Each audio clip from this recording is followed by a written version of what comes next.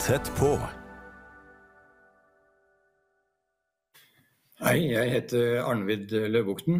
Jeg gift med Øydis, og vi har 4 barn sammen, 5 barnebarn. Jeg har jobbet i Forsvaret i 40 år. 30 av dem så har jeg vært leder for forskjellige avdelinger på forskjellige nivåer, alle nivåer, ved Guds nåde. Jeg er utdannet jagerflyger, testflyver, frelst da jeg var 16, døpt med den hellige ånd da jeg var 17, 26 mente jeg å si, og døpt i vann da jeg var 31. Og jeg har tenkt å nå snakke litt om lederskap, og spesiell vekt på dette med å lede seg selv. Det er faktisk det som er det første vi begynner med da. Spesielt dette å være leder i Guds rike. Hvem er det som er leder egentlig? Er du leder? Kanskje ikke du ser på deg selv som en leder, men alle som har for eksempel et barn, bør jo være en leder, fordi Guds ord sier jo at lær gutten den veien han skal gå, så viker han ikke fra den når han blir gammel.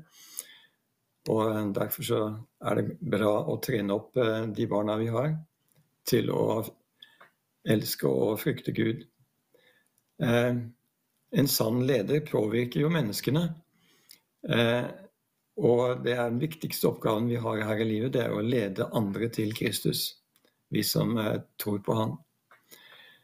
Og hvis du leder en til Kristus, så er du jo en leder, og særlig hvis du da også trener han eller hun opp til å komme inn i Guds plan for sitt liv, da er vi på sporet. Så endetidens behov er veldig stort når det gjelder ledere, så vi trenger alle å bidra. Spesielt ledere da fylt med den hellige ånd. Og hvorfor det? Vel, det var jo en årsak til at Jesus ga disiplene husarrest omtrent da han forlot jorden, før de da fikk den hellige ånd. Det var fordi at de kunne ikke gå ut i egen kraft og begynne å dele evangeliet. Det var ikke smart. Så vi trenger alle Guds kraft ved den hellige ånd til å være en god leder. Og en Jesu leder er også en disippel av Jesus, så vi er alle disipler samtidig. Disipler som gjør disipler, det er jo det som er greia når det gjelder å få Guds rike til å vokse. Så en leder må være en Jesu disippel og underordne seg de anvisningene som Gud gir. Jesus sa jo, følg meg, og Paulus sa, følg meg, følg mitt eksempel. Det skal også vi kunne gjøre som ledere, men det er da slik at vi har kanskje noen problemer med å si det, følg meg. Hvem er jeg? Liksom, det er ikke så veldig norsk å si det, men vi er ikke borgere av dette landet primært, vi er borgere av himmelriket primært når vi er født på ny. Så hvem kan da disippel gjøre meg, og hvem kan være min mentor? Det er også et spørsmål da, som vi alle kan stille oss, for vi trenger alle å lære av hverandre, og det er alltid noen som kan lære oss ting inne i Guds rike. Så det må vi være på jakt etter, vet du. En som kan hjelpe oss med det. Det starter altså med å lede seg selv. Det er den vanskeligste lederoppgaven for meg i hvert fall. Jeg tror for de fleste. Det er å lede seg selv. Ånd, sjel og legeme. Lede alle 3. For vi består jo av det. Og hva gjør vi? Ja, jeg tenker på fellesskapet med Herren. Det er viktig for meg å ha et skikkelig bra fellesskap med Herren. Da trener jeg opp min ånd så mye jeg har fellesskap med Han. Hvordan trener jeg sjelen? Jo, jeg trener sjelen med å være fylt av den hellige ånd. Og i stedet for å reagere sånn som verden gjør med sitt sinn, så har vi et nytt sinn i Herren ved den hellige ånd. Kjærlighet, glede, fred og så videre. Alle åndens frukter er tilgjengelige for oss. Og da er livet helt annerledes, og da reagerer vi helt radikalt annerledes enn verden gjør på det som er på gang rundt oss. Og når det gjelder kroppen, da, så må vi også jobbe med den. Leve i renhet. Holde den i god form. Jeg mener, det er mange ting som står om det i Guds ord. Spesielt dette med renhet. Og i disse dager så er jo det også radikalt. Men vi er radikalt kalt til et annet liv enn det verden holder på med. For det er en kamp, akkurat som det er en krig da. Jeg har holdt på med kriger i mitt liv, 2 stykker av de. En i Afghanistan og en i Kosovo. Men den åndelige kampen er like reell som den fysiske kampen i krigen. Mellom det gamle og det nye mennesket. Og Paulus skriver mye om det. Paulus sier at vi skal bli fylt med den hellige ånd. Bli fylt av ånden. Daglig altså.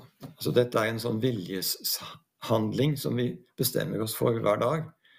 Og også hvis vi skal være ledere i Guds rike, så er det smart å være disiplinert nok til å la oss fylle med den hellige ånd. Og han gir en oppskrift der i Efeserne 5, 18-20. Der står det hvordan du gjør dette her.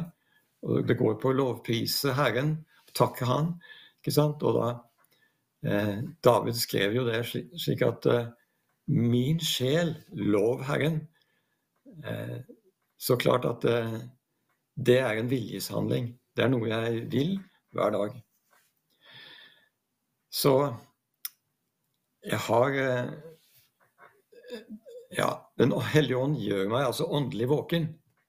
Vi trenger å være våkne disse dager, i endetiden spesielt nå da. Vi trenger å være våkne og vise. Det er den hellige ånd som gjør oss våken og vise. Mens verdens ånd gjør oss sløve og dumme, faktisk. Jeg har vært flere perioder i mitt liv hvor Gud har kommet på avstand, og jeg har gjort gale valg i mitt liv. Jeg har gitt fienden rom, men så har jeg kommet på andre tanker, ydmykt meg for Herren, og så har jeg kommet på spor igjen, heldigvis. I Jakob 4,7 står det, så vær da lydige mot Gud, men stå djevelen imot, så skal han flykte fra dere. Og det merker jeg med en gang jeg er fylt av Jesus, så er djevelen fullstendig borte, og det er ingen problem lenger. Så er det slik at det er 2 viktige deler av dette lederskapet, og spesielt dette med å lede seg selv. Og det er kjærlighet og integritet. Kjærlighet er jo velkjent. Det er alltid fundamentet på alt som har med lederskap å gjøre i Guds rike. Og hvis vi ikke har kjærlighet, da er vi utenfor planen til Gud. 1. Johannes 4,8 står det, den som ikke elsker, har aldri kjent Gud, for Gud er kjærlighet. Så det er ganske viktig. Og Gud støtter de som har også integritet. Herrens øyne farer over hele jorden, så han kan styrke dem som helhjertet holder seg til ham. 2. Krøniker 16,9. Så Herren, han prøver hjertene våre og tankene våre, og den som er hel, han vil han støtte kraftig. Og hvis du skal være en leder, så er det en stor fordel i Guds rike å faktisk ha Gud bak deg, og gjøre det som han viser oss veien til å gjøre. Det å ha integritet betyr ikke at du er perfekt. David, han fikk jo det vitnesbyrdet at han tjente Gud hele sitt liv. Han var en tjener for Guds plan i hele sin levetid. Han hadde jo en god del feil, noen ganske alvorlige også, men han elsket Herren, og Herren elsket han. Fordi han ydmykte seg og omvendte seg, hver gang han skjønte at han hadde vært på bærtur og fulgt sine lyster og syndet mot Herren, så vendte han om. Ordspråkene 21:2 står det at en mann kan synes at hele hans ferd er rett, men Herren prøver hjertene. Så det er viktig at vi skjønner det at Herren ser oss der vi er uansett. Men det er smart å ha integritet, for jeg har erfart at det gir respekt, troverdighet og tillit. Og hvis det er noe vi trenger som ledere, så er det absolutt det. Hos de som skal ledes og alle de andre som er rundt. Det gir oss mulighet til å ha en transparent lederstil, som jeg egentlig ønsker å ha, i mitt lederskap i hvert fall. For da får jeg se at teammedlemmene tar eierskap til det som skal gjøres, og de målene vi setter oss. Det er smart. Men så er det slik da at Gud, siden han er sånn på jakt etter dette med et helt hjerte, og et helt hjerte med ham, så tester han oss hele tiden. Han tester vår integritet, så vi kan forfremmes i Guds rike. Akkurat som vi forfremmes i verden, så forfremmes vi også i Guds rike, åndelig sett, og får større ansvar og autoritet. For vi trenger å ha autoritet, Guds autoritet, og det er ikke noe vi kan ta oss til, men det er noe vi blir gitt av Herren. Og Gud tester oss, og jeg ser ofte da på det Maxwell underviser, John Maxwell. Han er sånn lederguru, jeg har lest en del av han. Han har 10 sånne tester da, som jeg synes er ganske bra. Den første er at han spør, gjør jeg helhjertet de små tingene? Altså plukker jeg opp den papirlappen som lå på gulvet der, som egentlig hørte hjemme i søppelkassen. Bryr jeg meg om det når ingen ser meg? Er jeg hel ved, eller spiller jeg skuespill? Er jeg alltid den samme? Er jeg en giver? Eller er jeg ikke villig til å dele, egentlig? Jesus var jo en giver, han ga hele seg, og for oss da, for hele verden. Så han er et forbilde. Hva gjør jeg når Gud føles langt unna? Av og til så gjør han jo det, ikke sant? Det går jo egentlig ikke på følelser, men det går på tro. Og hva gjør jeg da? Går jeg på troen, eller går jeg på følelsene?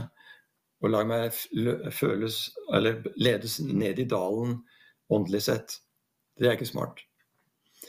Kompromisser jeg på sannheten når jeg blir utfordret på den? Og i disse dager så er det jo mange anledninger til å bli utfordret på det. Jeg mener bare rundt lunsjbordet på et verdslig sted, så er det selvfølgelig mange utspill som kan lokke oss ut i kompromiss, men vi står på sannheten, enten det gjelder kjønn, eller det gjelder Israel, eller familie, eller hva det skal gjelde. Vi står på sannheten. Underordner jeg meg de autoriteter som Herren har plassert over meg? Veldig lett å baktale de som gjør noe dumt, som har autoritet over seg når de gjør noe dumt da. Men det er ikke så smart. Tilgir jeg alle som har gjort noe galt mot meg? Hvis jeg ikke kan tilgi, så kan jo ikke Gud tilgi meg heller, så det er ikke så smart det heller. Så at jeg helhjertet kan tilgi. Men det kan være en vanskelig sak, hvis du har gått gjennom traumer eller ting og tang i barndommen, eller noen har gjort veldig mye galt mot deg. Tar jeg vel imot alle som Herren sender i min vei, eller flykter jeg fra de situasjonene? Altså hvis jeg får et teammedlem som jeg egentlig ikke ønsker å ha, synes jeg det var dumt, eller hva gjør jeg? ydmyker jeg meg under Herren i mine sterke områder, der jeg tilsynelatende kan klare meg selv. Altså hvis jeg god på et eller annet, så kan jeg selvfølgelig klare meg sånn på verdensmåte, men jeg alltid er jeg avhengig av Herrens kraft og Herrens visdom og Herrens råd i mitt lederskap, uansett om det noe jeg kan eller ikke. Så jeg jobber med integritet, og det har jeg gjort hele livet, men jeg vet også da at det tar bare et øyeblikk å tape alt jeg har opparbeidet, hvis vi lar oss lure av fienden. Og det finnes dessverre veldig mange eksempler på akkurat det, at brødre og søstre plutselig tok feil valg, og gikk rett ut i verden og ble der. Det jo tragedie. Så en god kristen leder bør ta på seg den åndelige rustningen som står om i Efeserbrevet kapittel 6 hver dag, for å kunne stå imot djevelens listige angrep. Det kommer ofte på områder som vi svakest på da, selvfølgelig, der angriper han. Og Gud tester oss da som mennesker, som ledere, for å se om vi klare for å ta dette meransvaret som det innebærer. Vi skal jo alltid være klar over at vi har mer enn nok kraft i oss ved den hellige ånd til å stå imot alt som kommer i vår vei av lumske angrep. Så vi trenger aldri å gi djevelen rom. Og en av de tingene som vanskeligst kanskje dette med å få negativ tilbakemelding på vårt lederskap eller på oss selv i det hele tatt. Det å tåle negativ kritikk, det ikke så enkelt. Men det kan vi klare fint hvis vi i Herren, hvis vi fylt av den hellige ånd, så ikke det så vanskelig som det i verden. I verden så har man vanskeligheter med det der. Men det bør ikke vi ha, vi som troende, men faktisk da ønsker stadig korrigeringer. Det å vokse som leder, fordi at hvis vi sier velkommen til det, så har vi store sjanser til å vokse raskt. Det står i ordspråkene 12:1, den som elsker formaning, elsker kunnskap, dum den som hater tilrettevisning. Så det ikke smart, vet du. Vi ikke dumme.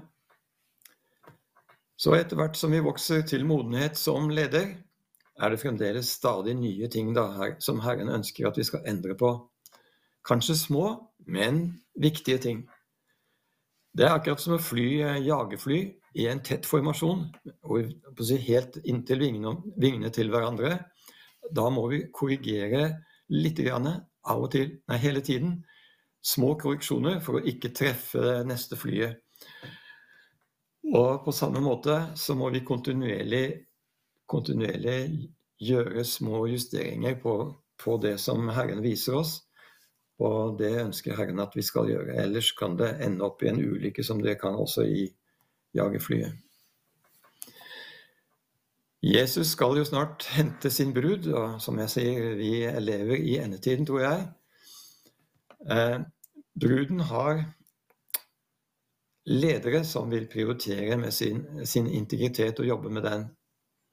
Tar verdslige tanker til fange under lydigheten til Kristus, slik det står om i 2. Korinterbrev 10:4-5.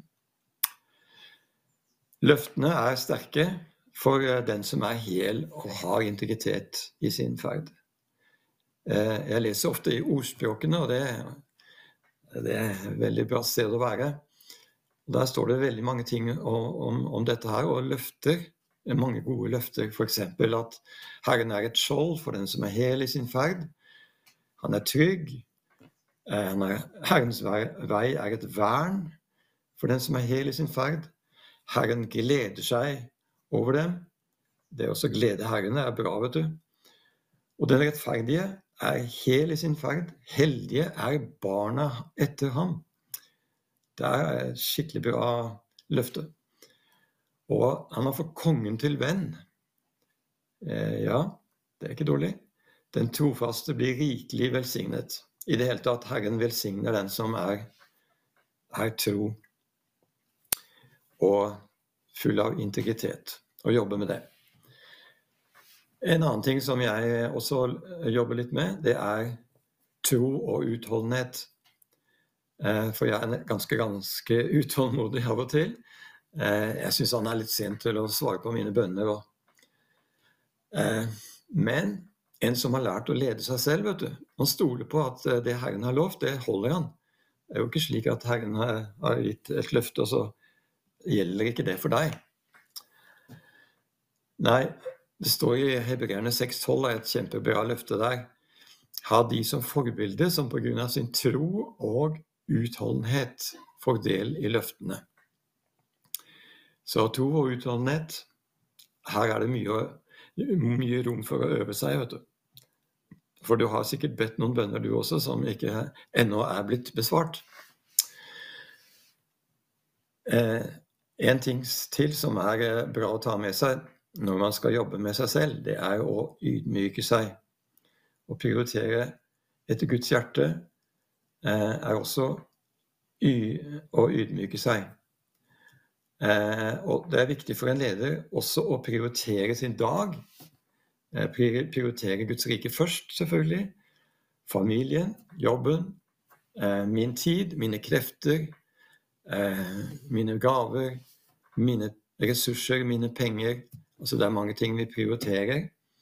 Og så lager jeg en sånn liten liste over ting som jeg vil prioritere, og hvordan ser dagen min ut, slik at jeg kan fullføre det livsløpet som Herren har kalt meg til. Og det vil jeg jo absolutt anbefale for deg også, at du fullfører det løpet Herren har kalt deg til som leder også. Nå er det ikke alltid at jeg følger denne lista mi, det er ikke alltid jeg følger den riktige prioriteringen. Lar meg distrahere av mange ting, spesielt skjermer og sånt. Ikke I dag så er det lett å la seg distrahere av det. Men så omvender jeg meg kanskje, og så sier Paulus, jeg glemmer det som er bak, strekker meg ut etter det som er foran. Og det er bra. Og som jeg nevnte, ydmykhet er ikke dumt. Så neste generasjons ledere, altså den som er endetidens ledere, sånn som i dag, må ha lært seg å ydmykt gi Herren ære for alt som skjer av godhet, seier, fremgang i Guds rike. Det må være Guds ære, og ikke vår. For det er mange som er ledere da, som fristes til å bli betatt av posisjoner og titler og flotte resultater. Men det er da en sånn stolthet som sniker seg inn på oss, som Gud ikke er noe særlig for. Han står de stolte imot, de ydmyke gir han nåde. Så dette er en felle fra fienden som binder hele menigheter på denne måten her, og da kommer menigheten ofte fort inn i et sånt religiøst spor, hvis du har en sånn type leder. Men her må vi igjen være radikale og slippe til de som er fylt med ånden, inkludert ungdommen, slik at alle de som lever i ånden får virkelig de oppgavene de skal ha. For det er oppgaver nok.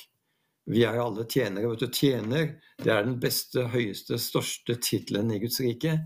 Det må vi huske på. Så jeg bruker mest tid på de som ønsker å være villige til å la seg forandre, de som er villige til å jobbe med seg selv, sånn som jeg snakket om her.